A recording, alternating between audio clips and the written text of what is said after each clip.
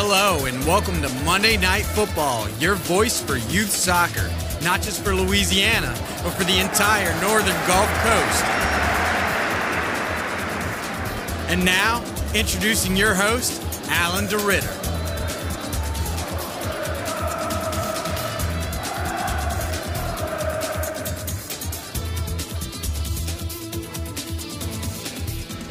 Hello, everybody, and welcome to our February 15th edition of Monday Night Football, your voice for youth soccer. We always start off our show with a prayer. Today's prayer is going to be a little bit somber in the fact that we lost an icon in Louisiana soccer this weekend, Miss Glenda Preshak. And I'll explain after the prayer who she was to all the new people out there. But for all of you are my age or just a little bit younger, definitely older, she needs no introduction whatsoever. Okay? All right. In the name of Father, Son, Holy Spirit, amen. Dear God, we thank you for letting us be here today, and we pray for the repose of the soul of Miss Preshak. We pray that she'll be reunited with her husband, and I pray in thanksgiving that all she's given to us throughout the years, not just on the playing side and the coaching side, but on the referee side as well. And pray that her family be strengthened, especially at this time. Help them to know that we're here praying for them, and that and her legacy will continue to move on, and she will not be forgotten in regards to the Louisiana soccer community. In Jesus' name we pray. Amen. In the name of Father, Son, Holy Spirit. Amen. Okay, so a lot of you youngsters out here, I'm talking about the 40-year-olds on up, 40-year-olds, 30-year-olds, 20-year-olds. You kind of came in and benefited from her work and the work of a few other people around the state of Louisiana. When I was graduating high school in 1981, there was no high school soccer. There was no club soccer. Okay, I started my own little league for little kids, just to get them starting to play, and make some impromptu goals, but there was nothing for them to move on to play with. There was no Lafayette Soccer Association, and I went to college, and then when I got out of college, I got the chance to get the head coaching job at Brother Martin, and that's where I discovered Miss Preshak and all the work that had been done while I was in college, establishing basically. She established the East Bank, at what is now called Lafayette Park, but I think it was called Willow Wood Playground, is where she based all of her competition and all of her teams.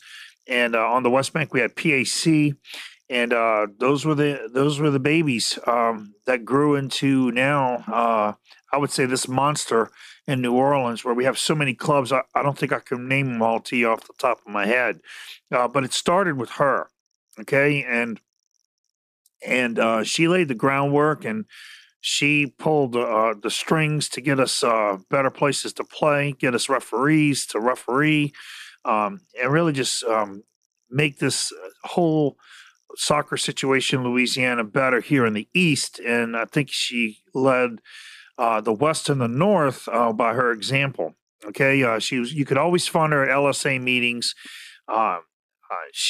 It's amazing. Like most people, when their kids move on, they move on. I've seen it happen over and over and over again.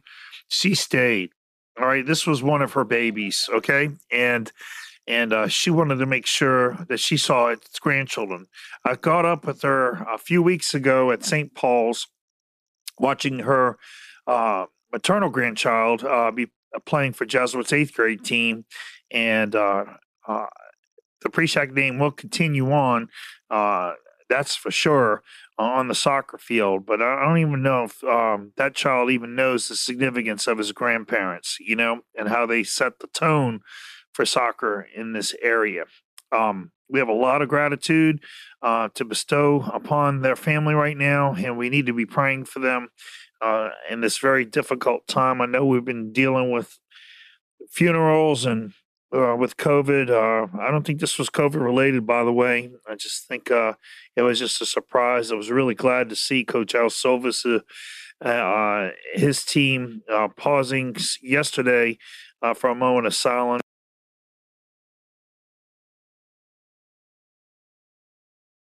The fact that, of course, Coach Matt Jacquet, the head coach of St. Scholastica, benefited from her work, and I think he understood the significance of this moment.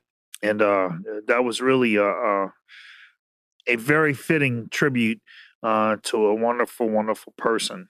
So she will be missed. I do ask Coach Collins for his reflections on her in the next segment, and I'll let him speak for himself there. So, but like she would probably say, it was time for soccer to go on. She wouldn't want to see it stopped.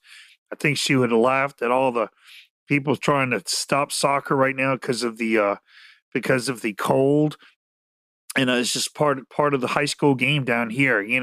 Who can make it through the rough weather? It's not just the rough weather now; it's the rough weather in December. It's the dry weather in November. It's just the weather is horrible for soccer in the wintertime here, and we all have to make do. I think it's why we're seeing so many turf fields, which I'm not very fond of. By the same token, it's better than playing in slop. And enough said there. Okay, so let's start off our show talking about the girls. And I just mentioned to you that Dominican beat St. Scholastica 2-0. I was really proud. Both of those head coaches, I had the opportunity to coach when they were younger, and it's nice to see that they could go at it with each other, probably with a grin on their face, seeing how far they've contributed on their generation to the game of soccer. And St. Scholastica is rebuilding.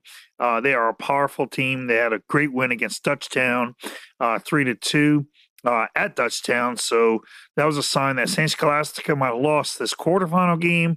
They ain't going nowhere. They're going to be strong in the future. It's just, sometimes you have an ebb and flow when it comes to your players.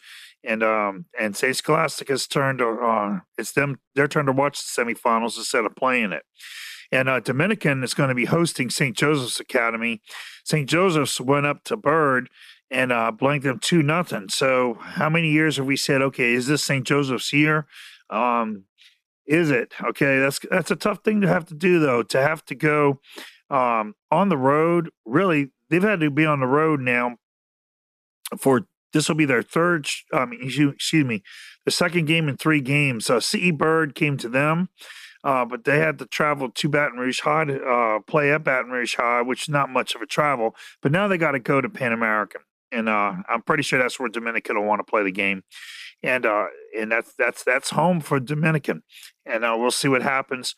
On the flip side of the coin, upstart Mandeville, 6th seed, kind of show that really all these results are no fluke. I mean, Mandeville beat Live Oak 7-0, Walker 7-0, and then wound up beating Hanville on the 13th 4-0.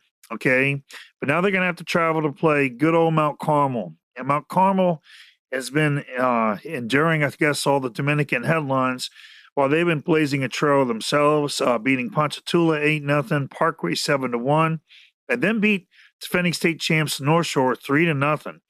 Okay, so congratulations to Coach Lazaro for getting to the quarterfinals. But now Mount Carmel is going to be moving on to very familiar territory with a very familiar opponent, Mount Carmel. And Coach Sean Esker is going to try to get these girls who are hungry from last year's amazing game, state final game with North Shore, to be able to maybe make it back into the finals and maybe have a chance to win it. But to do that, he's going to have to beat Mount Carmel, who kind of took a back seat last year, and they're not accustomed to that.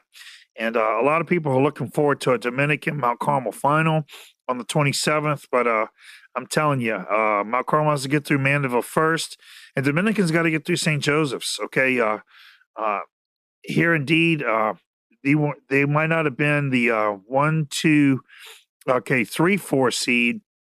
All right, with Hanville bumping off captaincy of the 3 seed, but you definitely have 4 of the best teams in Division I going after each other. Okay, I don't think anybody could argue that point whatsoever.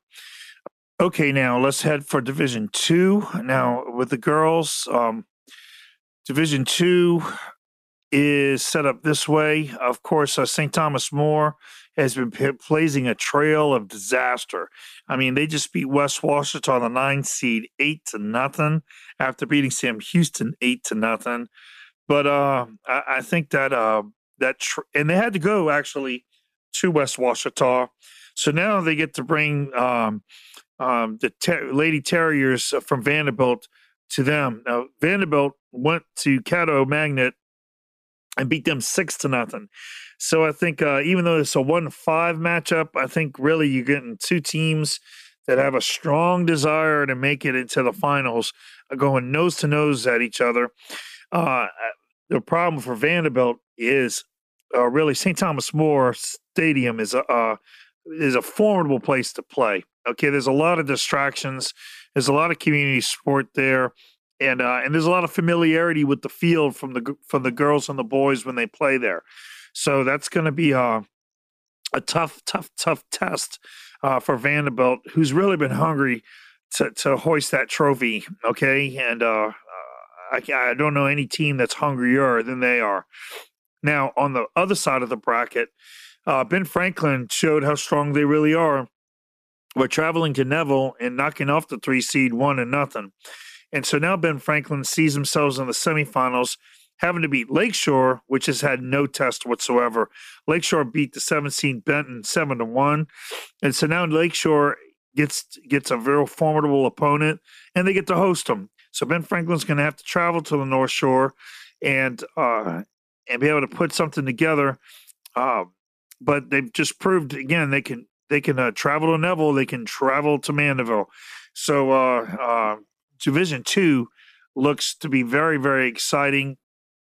Who knows who's going to wind up ending there as the state champion? It's going to be fun to watch. Okay, this is all so good that we have the playoffs playing out themselves like this, even with all this COVID. Now, when it comes to Division 3, almost the same story. Loyola Prep has had no problems whatsoever as the 1 seed, but now they got to run into Parkview Baptist. And Parkview Baptist is battle tested. They had to beat South Beauregard, and then they had to beat Edie White in a PK shootout that was really dramatic. And that game ended in 1-1.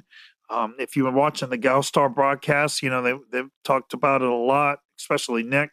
But anyway, it's going to lead to Parkview Baptist traveling to Loyola for a huge matchup.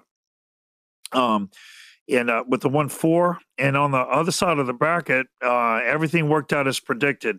The 3 is going to play the 2. St. Michael the Archangel beat St. Louis Catholic. St. Louis Catholic put up a heck of a fight, and again, my hat's off to St. Louis Catholic for having to deal with not just COVID, but having to deal with the hurricanes and rebuilding their school. Their school is still in disarray.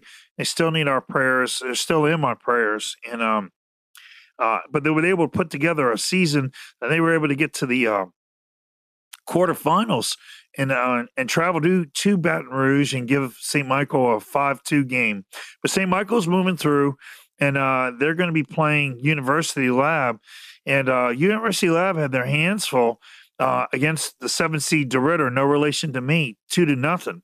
So that was a surprise there. I don't know whether DeRidder was that good, or University might have been unfamiliar with playing at Parkview Stadium, or they weren't too enthused about the game. I don't know. But this 3-2 matchup is going to be going to garnish a lot of attention. Now in Division 4, Isidore Newman hasn't really buzzsawed anybody. I hope it's because of choice. They beat Northlake Christian 2-0 and then ESA 4-0.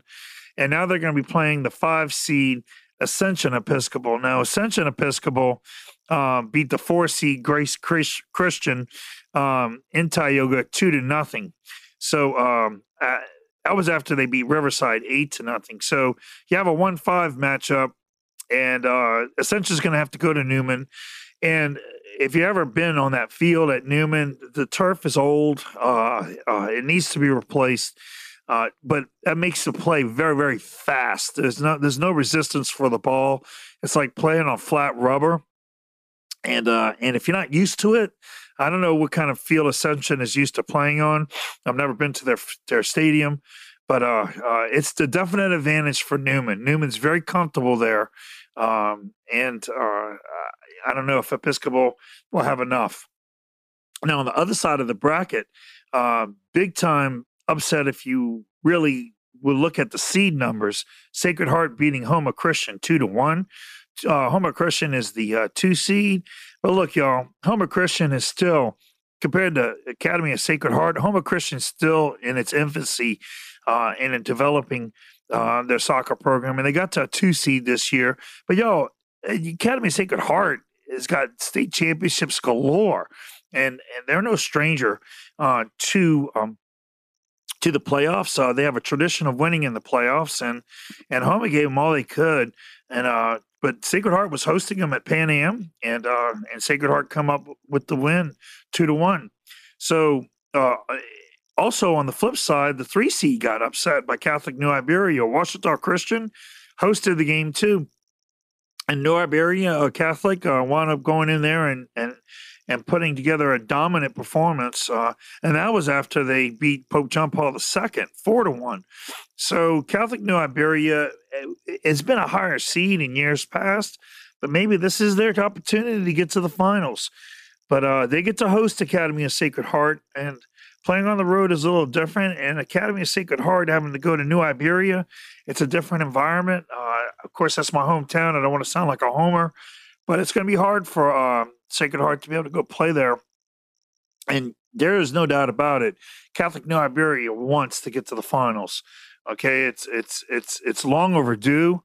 I guess being the 6th seed, they didn't have the pressure of the teams in the past to have to win, and so there's a good chance they're going to be playing on the 24th at Strawberry Field. But we'll have to wait and see for the games to play themselves out. Okay, so we're going to take a break, and when we come back, we're going to talk to Coach Hubie Collins on Monday Night Football, your voice for youth soccer. We'll see you after the break.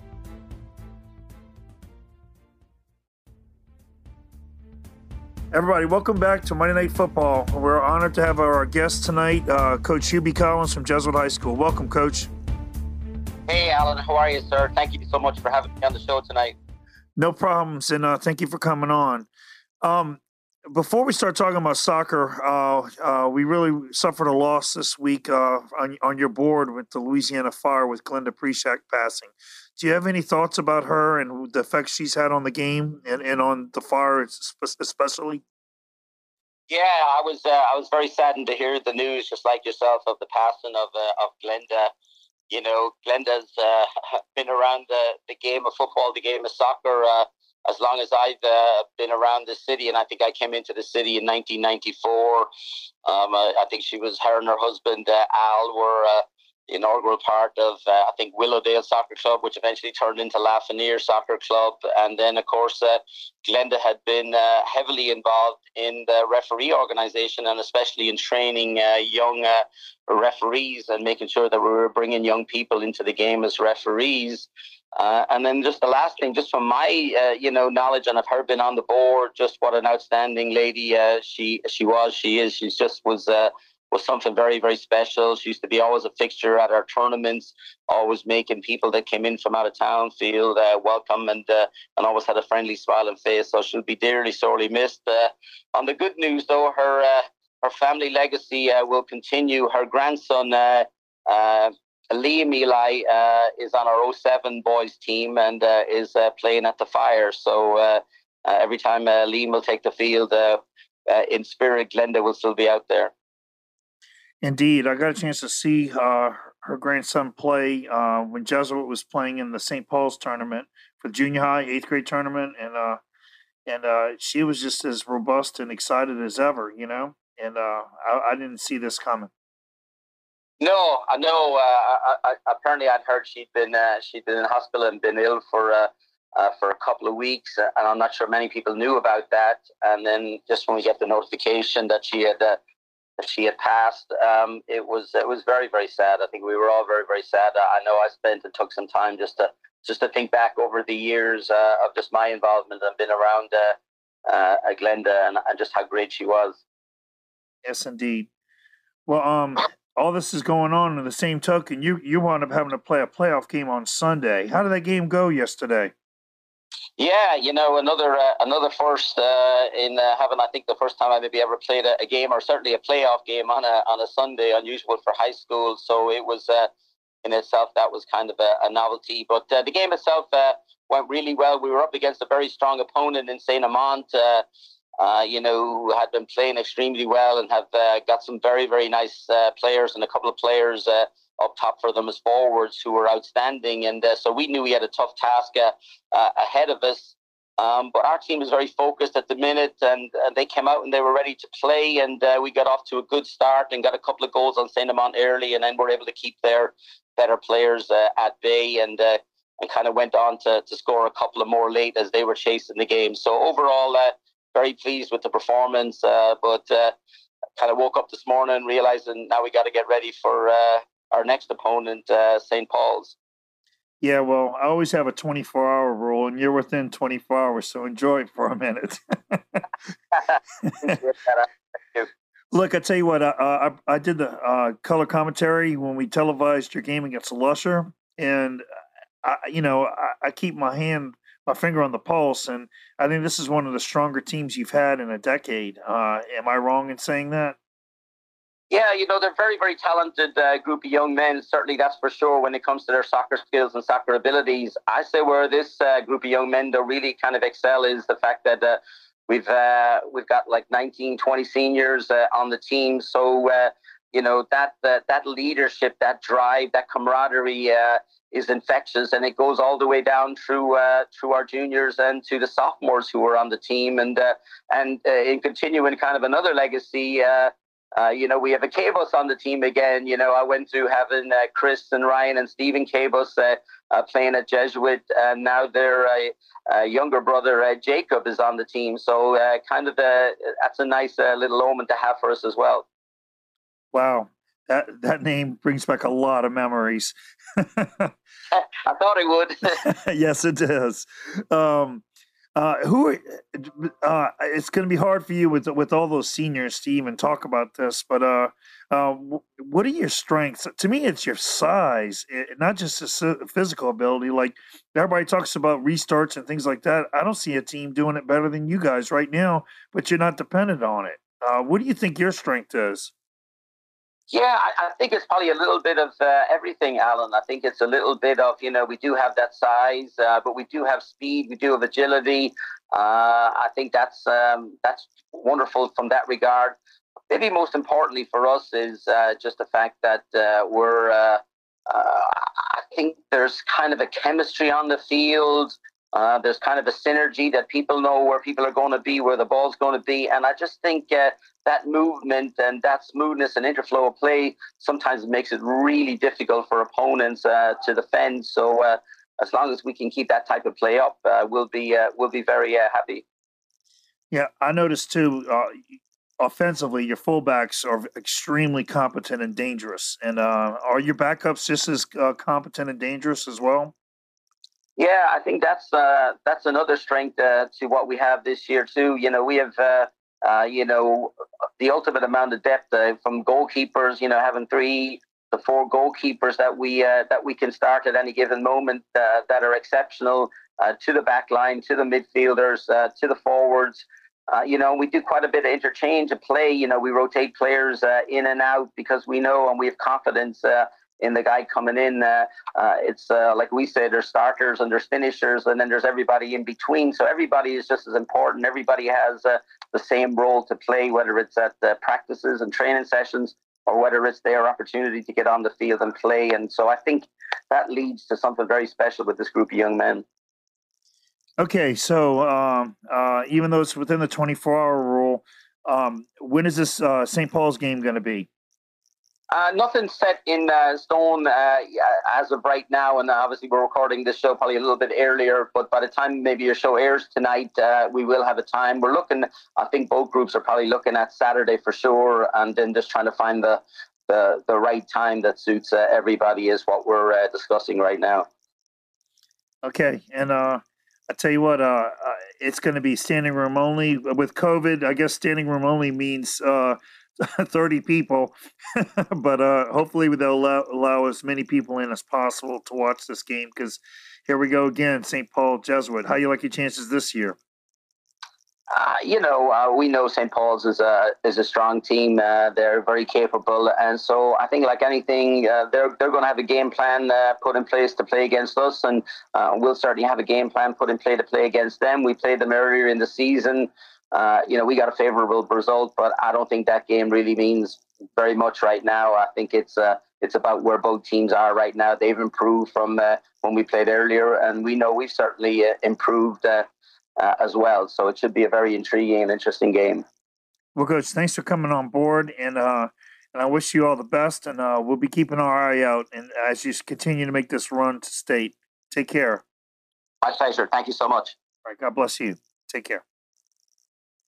Okay, everybody, and that was Coach Collins, and I'm just very, very honored that he came on the show. He's a very busy man for good reasons, and I appreciate him too expressing to us his thoughts about Miss Glenda Prieshak, and I don't know if people around New Orleans area in the modern game, like the year 2021, really understood what it took in the 1980s to get soccer where it is now. That we're talking about, standing room only crowds and media interest in the game. That wasn't there in the 80s, whatsoever. It was hard to find competent coaching. It was hard to get players to play well. I came on board in 1986, and it was very, very primitive, and it would not have even existed without Miss Prieshak and Al, really, her husband. And I guess time moves on, and it's time for the third generation of leaders to take the ball and run with it. But it'd be kind of hard to say that you will accomplish more than she and he did in their tenure in the New Orleans soccer area.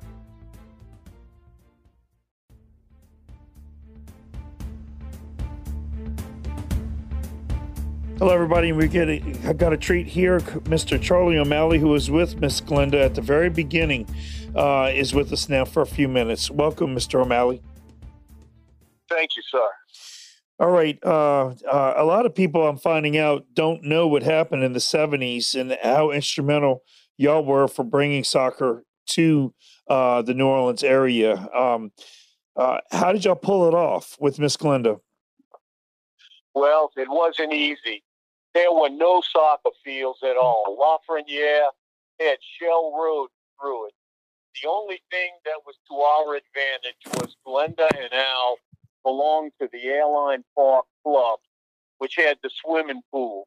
And we worked out of there. We had our meetings there. Everything was around that area. So right outside of there, we put our own fields up.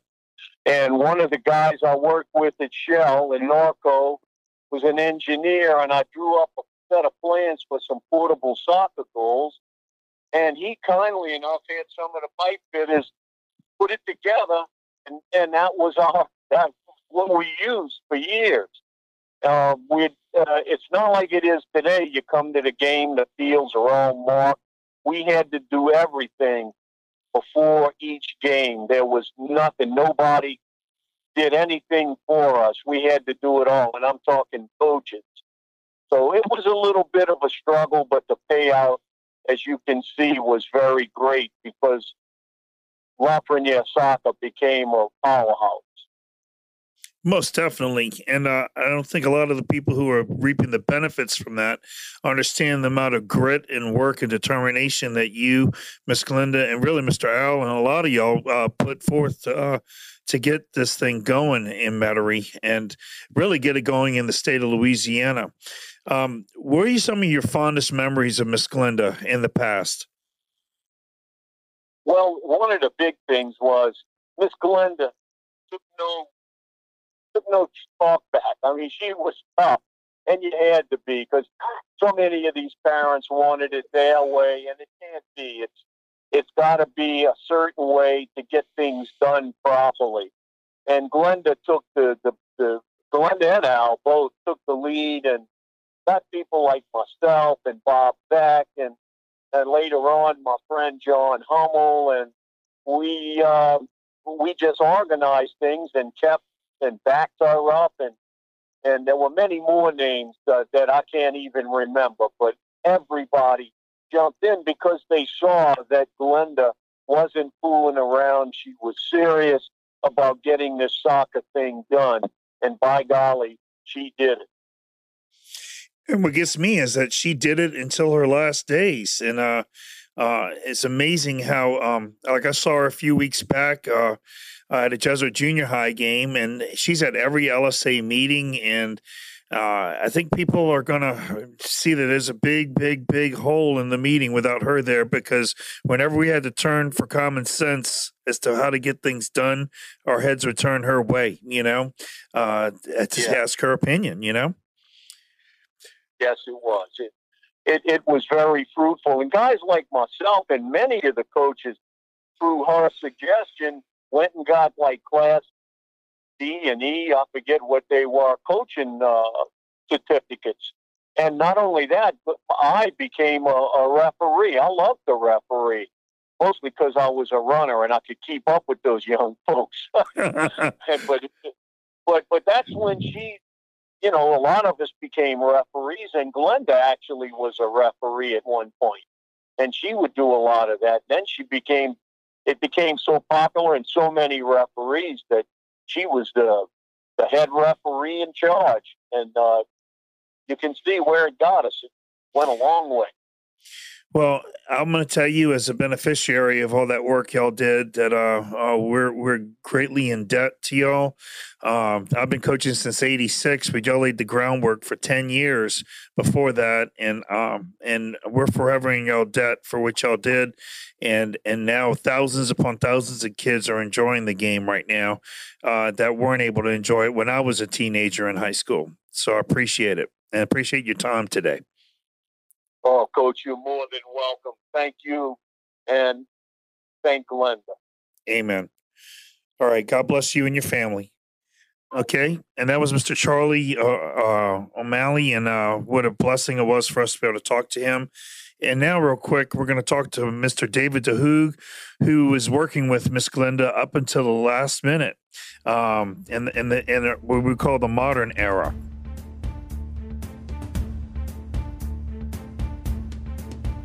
Okay, with us right now is Dave DeHoog. And Dave, I welcome you to the show, and you have many, many memories of Miss Glenda as well, I'm sure. Yeah, I sure do. And thanks for having me talk about Miss Glenda, Alan. I appreciate you reaching out to the soccer community and letting them know about who Miss Glenda was and what she did for soccer all these years that she's been involved with soccer in Kenner, Metairie, New Orleans area. So, yeah, it's a great loss to our community to have Miss Glenda pass. So, anyway. Well, what's amazing, though, is that, she could have long retired, especially after her son finished playing. But she kept staying with it, and not just staying with it, but an important part of Louisiana Fire and the merger y'all had, and really keeping things going and keeping Louisiana Fire on the top of their game. What are some of your favorite memories of her? Well, I worked, do all the tournaments for the club too, and just have Miss Glenda out there on all those weekends with the tournaments. She just loved to go sit there and work at the tournament tent. She was always watching the games, either from the tournament tent or since her grandson and was playing, and she would like to go watch her grandchildren. She would eventually go out to a couple of the fields and watch their games, and she just loved being out there and loved being around kids playing soccer. She pretty much has been involved with soccer, as I guess everybody knows, for 40-something years, which is just an incredible time span to still be that involved with an organization. I mean, she pretty much has been the secretary of Lafreniere Soccer Club. First Willowdale, and then Lafreniere, and then with the merger, the Louisiana Fire. So she's been there all through all of them. So not many people can say that they've been there through all the name changes since the beginning. So. Yeah, not only that, but just laying the groundwork and then making sure that as people were reaping the benefits of all of her work, that it wasn't just going to go to waste and go a different direction. She was really, as far as I was concerned, really focused on the kids and their needs, as opposed to, the selfish needs that are always around. People trying to take advantage of the work that she did, and I never really saw her really take a red cent of it, like profit wise, and she really did it out of the goodness of her heart, where a lot of other people really came and went like the wind, but she was the steady Eddie of our area. Yeah, she, like I said, has been involved there a long time. I mean, Miss Glenda and her husband Al, they were there for a very long time in the beginning, and as most referees know too, that Miss Glenda was a very active member of the referee community, and she's probably trained countless numbers of referees out there that are hopefully still out there refereeing. I know she got me my qualification when I took the referee course, and along with my son when he was like 13 years old, and he's 25 now and still refereeing, and it's all thanks to Miss Glenda. So besides the referee community, she was just involved in all sorts of things, and did a lot of she hardly ever missed any of the AGMs that Louisiana Soccer Association had, and I know she was really involved with them, not so much in the later years, but I mean, she was always going to all the meetings that LSA had, and was involved quite a bit with shaping a lot of the policies in soccer in Louisiana. I tell you what, she cast a big shadow in that room, because a lot of people who were on the board, would owe a lot of their efforts to her. Anyway, closing comments about Miss Glenda. What is it about her that you'll never forget? Any funny stories? She liked bananas. So no. I say that just because whenever she used to love getting the referee snacks for the tournaments, and she would always make sure that they had bananas so that they had plenty of potassium, and if there were any bananas left over, she would scoop them up at the end of the tournament. So I just always thought that was funny, that she'd love to have the leftover 1 or 2 bananas. And when you get them at first and they've been out in the heat all tournament, they weren't, some of them weren't too bad, but she liked those bananas. So I guess that's the funniest thing I can remember about her. And then I guess one other story was just, we went up to one of the USYS soccer conventions. I think we were in Baltimore, and then she was just out there, and she wanted to ride it was a trolley. They had like a trolley service or something, and all of a sudden we were looking for Miss Glenda, and one day there she was, just going by on the trolley, and we were looking all over for her, but she was having fun riding that trolley. So those are my 2 funny memories that I have of Miss Glenda. So. Well, I thank you for your time, and I tell you what, you're going to have a heck of a time trying to get somebody to fill her shoes on that board, and I appreciate her being remembered here on the show, and I think it's our duty now to make sure that she's never forgotten. Yep, we are going to miss her, and we haven't had a need of a secretary on our board for a long, long time, and 40 years. So we will need one now, and I'm glad to have known Miss Glenda. It's just, you just can't replace somebody like that after all those years, So I know somebody will step up, but you got some big shoes to fill. So. Amen. And we still get to benefit from all of her work. Well, Dave, thanks for coming on our show, and continue your great work that you're doing over there in Louisiana Fire. Yeah, and Alan, thank you so much for having this program on and connecting the soccer community. We really appreciate everything you do with New Orleans Monday Night Football, and thank you for doing that.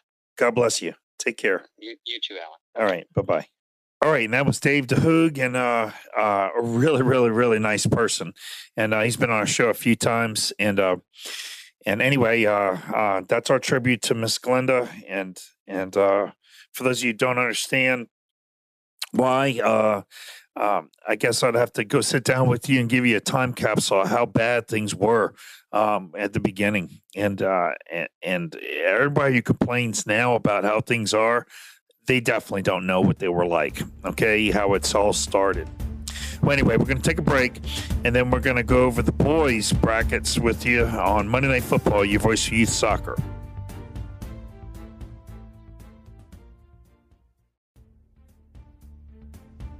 All right, everybody, welcome back. And now let's turn our attention to the boys, okay? In Division One, of course, you just heard Coach Hubie talking about their tremendous result against a really good St. Amant team. And St. Amant might have lost 4-0, so it doesn't sound like it, it might have been as good of a showing, but that was a great showing. Playing at John Ryan Stadium is very, very difficult, okay? Very difficult. There's lines everywhere. Anybody who watched the Galstars broadcast, you could see that there's just, baseball markings everywhere, football markings everywhere, soccer markings everywhere, fences in places that are just not parallel to the soccer field. It's very disorienting.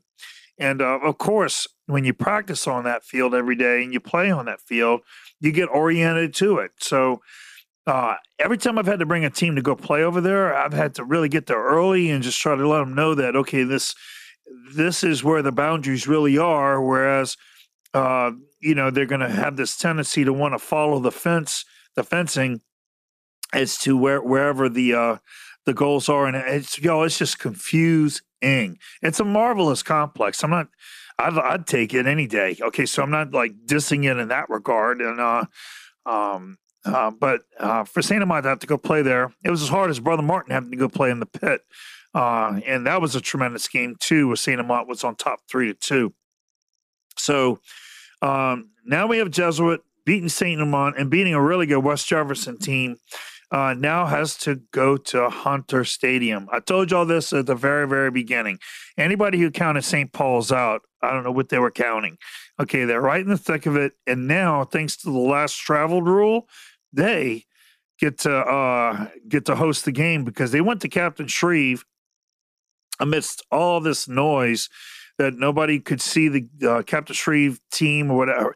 St. Paul's did fine. They beat them 2-0 at their own place, and that's a low score for St. Paul's. And St. Paul's might not be the juggernaut that they've been in the years past, but that's a tougher route they had to. They had to beat Southside, but Southside had to go to Hunter. But then going to Captain Shreve and beating a good Captain Shreve team 2-0 sets them up for the momentum. And I'm telling you, I was over there at the beginning of January for a junior high tournament. I mentioned that in the last segment. And all the St. Paul's varsity players were working the tournament, and I could see their eyes. And, of course, I covered the Jesuit game with Lusher, and I think these are really two teams that if we don't watch this game, we can't. I mean, if you're not going to watch this game and pay attention to this game, I really think that you don't love the game. Okay, this is going to be a rematch from heaven, and it's going to take a lot of the attention away from the other side. Okay, the other side of the bracket has the number 1 seed, Catholic Baton Rouge, okay, which is yet to play Dutchtown. And Dutchtown's a dangerous team, and Catholic's got to go to Dutchtown. And they wait Bird, who beat Denham Springs 3-2. at Bird. And so, look, if Catholic does win, Catholic gets to host, and Bird's going to have to travel to Baton Rouge. And if Dutchtown wins, Dutchtown's going to have to go over there to Bird. So a lot of stuff is still out there. Alexandria, by the way, did a really good job playing Catholic Baton Rouge, only losing 2-1. So Catholic is in kind of new territory. A lot of the legacy of the 80s, this gone, okay? But when I first started coaching in 86, Catholic was a major player, okay? Year in and year out. And whenever I played Catholic High, I had to tighten my belt, you know? They're back there again, and it's been a long time since we said Catholic had won a state championship. Of course, you know, they had a shot last year, and if you want to say that was a shot, but this year as a 1 seed, they got a shot. So we'll see how it goes. But Division I is purely exciting. It's not like it's just a rubber stamp. St. Paul's is going to get the title. That Jesuit team is a very strong team. So just saying. Now, when it comes to Division II, Holy Cross had no trouble with Ouachita Parish in the regional round, and now they have to play South Terrebonne. And they're probably going to look at a rematch with Ben Franklin, but Ben Franklin's got to play Neville, and they're going to be playing Neville in a very unfamiliar place. They're going to be playing at Joe Yenny Stadium, and I don't know what was the rationale there. I think the main rationale there is the social distancing, but that's not too much of an advantage for Ben Franklin. Ben Franklin is an advantage, okay? The soccer goal is right next to the tennis courts, is really hard to shoot on because there's so many fence posts behind it. And they weren't not going to have that advantage this year. Going to play at Joe Yenny is just pretty much a vanilla stadium with no advantages. The wind kind of tunnels through it. And so Neville still got to travel all the way down to Metairie to play. But it's not like a traditional home game for Ben Franklin. So I kind of feel for them. I think chances are we're going to be seeing a Holy Cross Ben Franklin matchup, and that's going to have to be at Holy Cross because they're both hosting this quarterfinal game. Now on the flip side, Benton's already punched their ticket. They beat Caddo Magnet 2-0. Really, Benton beat Shaw 3-1. Shaw put up a good effort, and then of course Caddo is familiar to them, and now they're awaiting the East Jeff St. Thomas More result, and that game is going to be on the 16th with East Jefferson hosting at Yenny Stadium. So interesting. Now St. Thomas More only beat Terrebonne 5-0, but I can tell you after playing Terrebonne last year, Terrebonne is a strong team. It wasn't like they were going to just roll over them and 8-0 them. But St. Thomas More having to go to Metairie, and East Jefferson's very familiar, of course, with Yenny. It's going to be interesting. East Jefferson might have a shot to get to the semifinals, but St. Thomas More is not a 2 seed for nothing. So we'll have to watch that play out, and that's going to be a lot of fun to pay attention to, you know. Now in Division III, my division, University Lab had everything it could handle with the 8 seed Bossier. Bossier beat David Thibodeau 2-0 in the regional round to get the honor to have to drive all the way to play University at Parkview Baptist. Talking about sportsmanship, it's really nice to see how everybody gets along in Baton Rouge. They can use each other's stadiums. That was really, really nice. Give the university crowd a chance to play on turf and not on the grass, and very, very good sportsmanship. Now, University Lab is awaiting the winner of the Edie White North Vermilion 5-4 game. Edie White's going to have to go to North Vermilion, and which is definitely not familiar territory for them. But I don't know if it's going to be that much of a challenge. They beat Hannon 4-0. North Vermilion beat Leesville 4-0.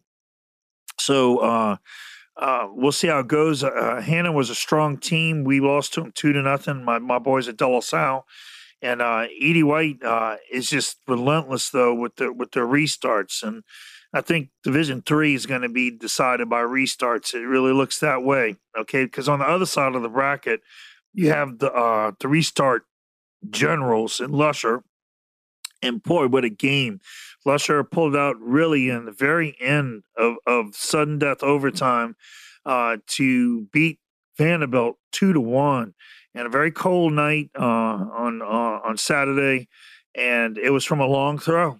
Okay, long throws. And again, I'm not going to cut that down. I got a couple of state championships using long throws. And so I'm not against using them. I'm just leave it at that. So now Loyola Prep beat a very strong Parkview Baptist. And so now Loyola is going to have to go play at Lusher. And that's going to be at Pan American Stadium. I think we don't know the exact time. And it's going to be on the second day. It's probably going to be Friday or Saturday. And Loyola Prep had to travel last year to Vanderbilt. And Vanderbilt wound up winning that one. I'll see what happens here. Lusher's going to be the favorite team, and Loyola's going to have to do something about their restarts. If they have nothing to say, if they have no answer for Lusher's restarts, then it's going to be a long night for them. Okay, really, Vanderbilt did a good job trying to keep them out of the net, but in overtime, you're in the 120th minute, and it's hard to keep that focus and that attention, and Lusher was able to take advantage of it. Now in Division 4, the team to beat right now obviously is Pope John Paul. They're going to be playing on the 16th tomorrow against Newman, but Newman's going to have to go to their place, and Newman's a turf team. They beat Calvary Baptist 5-0, and Pope John Paul doesn't play on turf. They play in a very, very good field, but it's a field that it's going to be a little wet from all this weather we're having. And so it's going to be a different surface. I really think that as a soccer coach, I encourage my kids to have screw-ins, and I think screw-ins are going to be necessary to play at Pope John Paul tomorrow night. It's actually going to be at 3 p.m. I'd really like to go see that game. My nephew plays for Pope John Paul II. Now, the winner of that game is going to play the winner of the 5-4 matchup because Northlake Christian, as a 4 seed, took care of Country Day. I'm impressed, actually. I watched Country Day play Newman, and for them to give Northlake a 2-1 game, Country Day had some strength there, and that was a really good run for them. But Northlake is going to be playing Holy Savior Menard, who had to play a very physical Covenant Christian team out of Raceland. And that was played at Menard, and probably the home field had something to do with it. Covenant Christian is a very, very strong team. They upset Glenmore in the first round, so they finished off their season very, very nicely. Now, on the bottom of the bracket, okay, you have the 3-6, which that's how it was supposed to play out.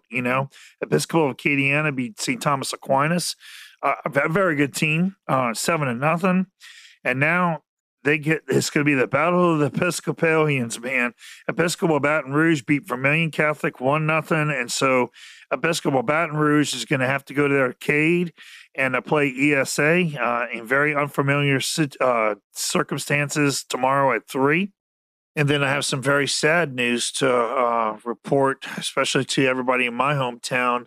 Catholic High New Iberia has been sent into quarantine, and now they can't play their game against Ascension Episcopal on the 16th. So now Ascension Episcopal, who lost to Catholic New Iberia 2-1 at the end of the season, has moved on to the semifinals to await the winner of ESA and EBR. So, boy, what a sad, sad story.